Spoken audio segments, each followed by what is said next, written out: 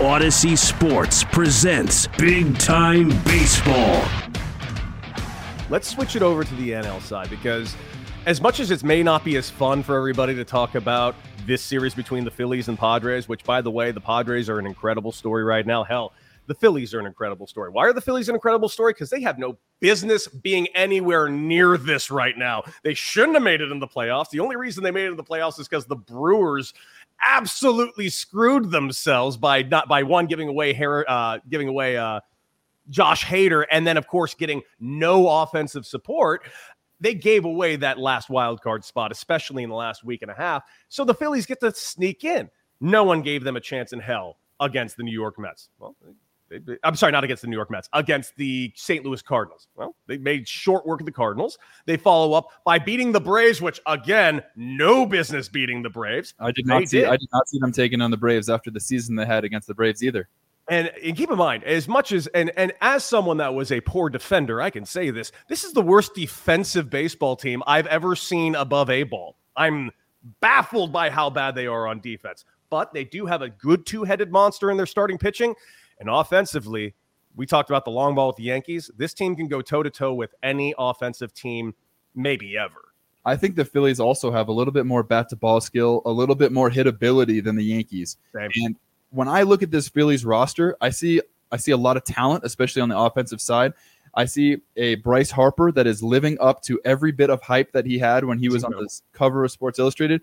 And I see Kyle Schwarber as being a leader on that team, someone that has been there before, won a World Series, played a big part in that World Series with the Cubs.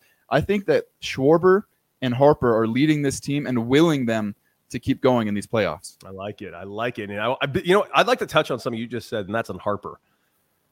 Harper really has become the guy that he was labeled to be. Now, even during his first MVP run, which was an incredible season, I didn't look at Harper going "No, yeah, that's the dude." I'm like, no, that's a great ball player in a great pool of ball players. Now I look at Harper like, you can't throw to Harper.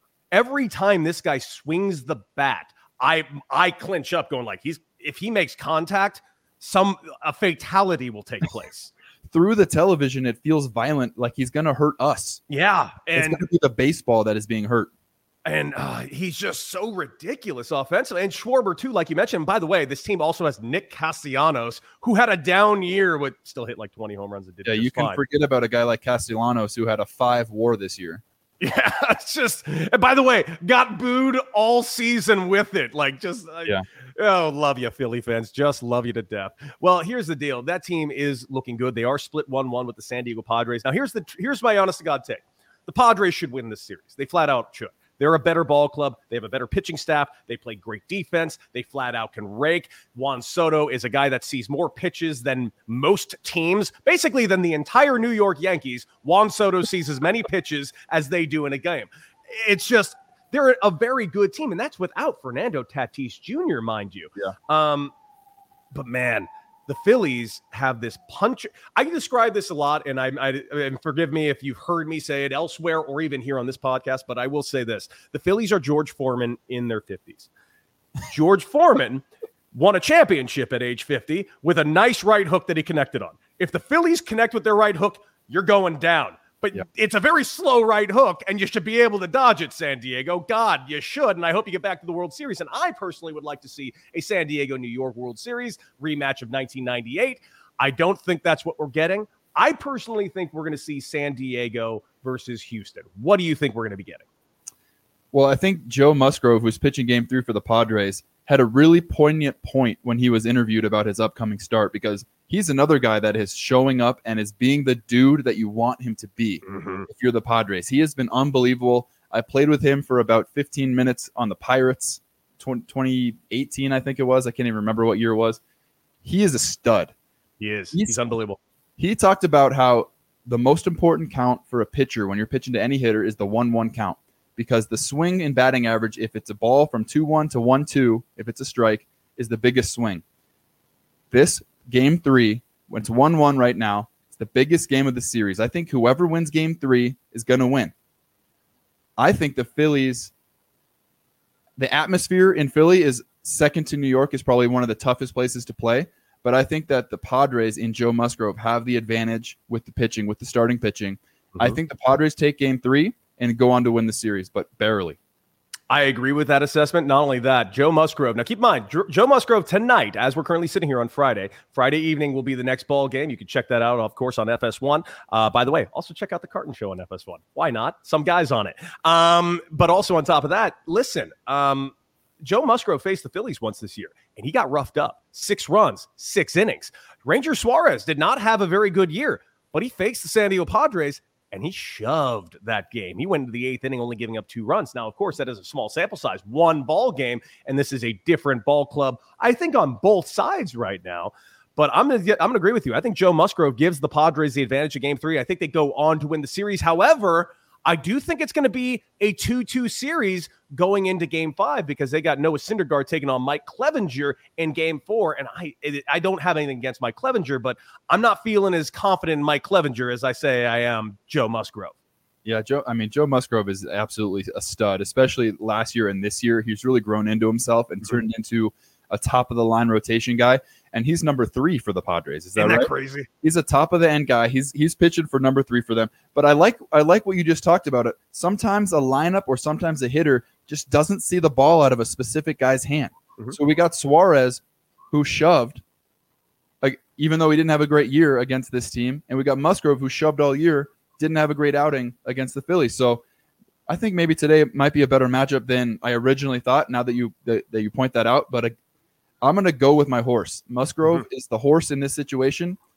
You bet on the horse. Yep, I dig it. I dig it a lot to the point where, listen, I'm an ex-Padre. I love me some San Diego Padres. A part of me was just so as happy as I was that they beat the Dodgers. I still can't believe they did. I'm like, I still look back at him like thinking, is this real life? Did this seriously take place? Did the Dodgers legitimately drop another series, but this time to the Padres? Oh, man, it was just so sweet, so great. And the Padre fans are just eating it up, which, hey, listen, the Padre fans have not had a lot to root for over a 52-year span. So, man, enjoy every second of this, and I hope they do get to the World Series. But before we wrap this up, Ryan, and I want to thank you so much for joining me today. By the way, Ryan, where can people follow you on social medias? Instagram, R. Lavarnway, Twitter, Ryan Lavarnway, and RyanLavarnway.com is under construction. Check it out soon. Oh, baby. And by the way, Ryan Lavarnway has become a very fun follow on Instagram, so make sure you guys check him out over there. But before we finish up, I just want to ask you one question. What are your thoughts on free agency? And obviously, I'm really only going to mention 3 names, and I'm very intrigued by this. And the reason I'm going to mention 3 names, obviously, we'll mention Aaron Judge. Yeah. I mean, it's going to be everybody's talk about for the next 4 months. Where is Aaron Judge going to be? And in my opinion, as much as every fandom is going to be like, oh, Cubs fans, oh, come to Chicago. The Ricketts ain't paying any money to Aaron Judge. Let's be real clear. There's really only, in my eyes, 2 places he's going. Just 2. He's either remaining a New York Yankee, and as much as Mets fans want to pretend Aaron Judge is coming over to Queens, it ain't happening. He's either going to be a Yankee or he's going home to San Francisco to be a San Francisco Giant. What say you? Does he think the Giants are going to be a contender in the short term when he's in his prime is my question there. Yeah. If I am Aaron Judge, which I am very much not, I want to be a pinstripe for my career. I want a statue.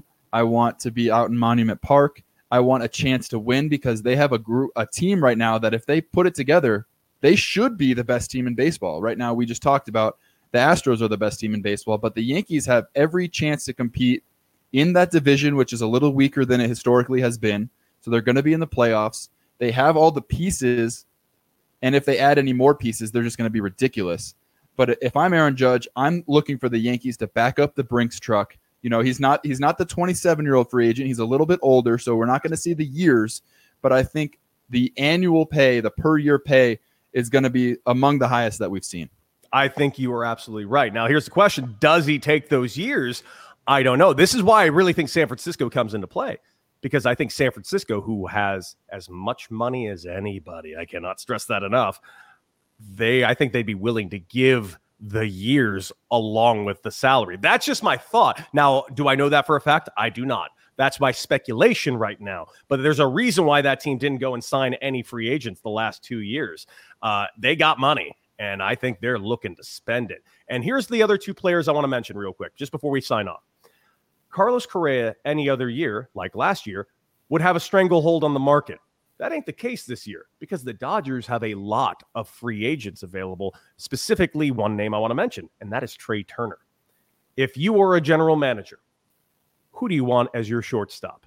Trey Turner or Carlos Correa? Boy, that's tough. Trey Turner has the hitability, the on base. Correa's got the edge in the power. Mm-hmm. I think with the Dodgers, you just had the best regular season in your history, right? Your postseason ended a little bit sooner than you would have liked to, but you like the pieces you have. The clubhouse camaraderie, I think they understand Magic Johnson running that team. I think he understands how much it means to have players that like each other and like playing together. I think the Dodgers try to retain Trey Turner.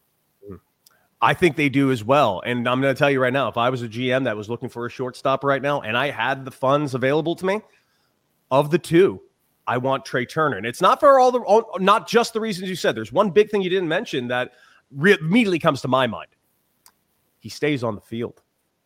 Carlos Correa misses at least a month every season. Now, when he's on the field, yes, he's the best shortstop in baseball. He's the best offensive shortstop, definitely in baseball. But quite frankly, Trey Turner is on that field every single day, putting up absurd numbers, getting on base and wreaking havoc. And like you said, the Dodgers had the best single season of their history, and it's a very rich history. If I'm the Dodgers, I get my hands back on Trey Turner. I lock him up and just do my best to stop screwing up in October. Oh, Ryan, this has been a blast, guys. Make sure you like, share, and subscribe to Big Time Baseball, wherever you get your favorite podcast, and, of course, the Odyssey app itself. Make sure you follow Ryan LaVarnway everywhere he goes, and make sure you follow his journey going for the next WBC Team Israel World Baseball Classic, ladies and gentlemen. And, of course, you can follow me on Twitter at Decker6 and Anti-Hero Baseball on Instagram. That's it for us. Enjoy you some baseball. Beat it.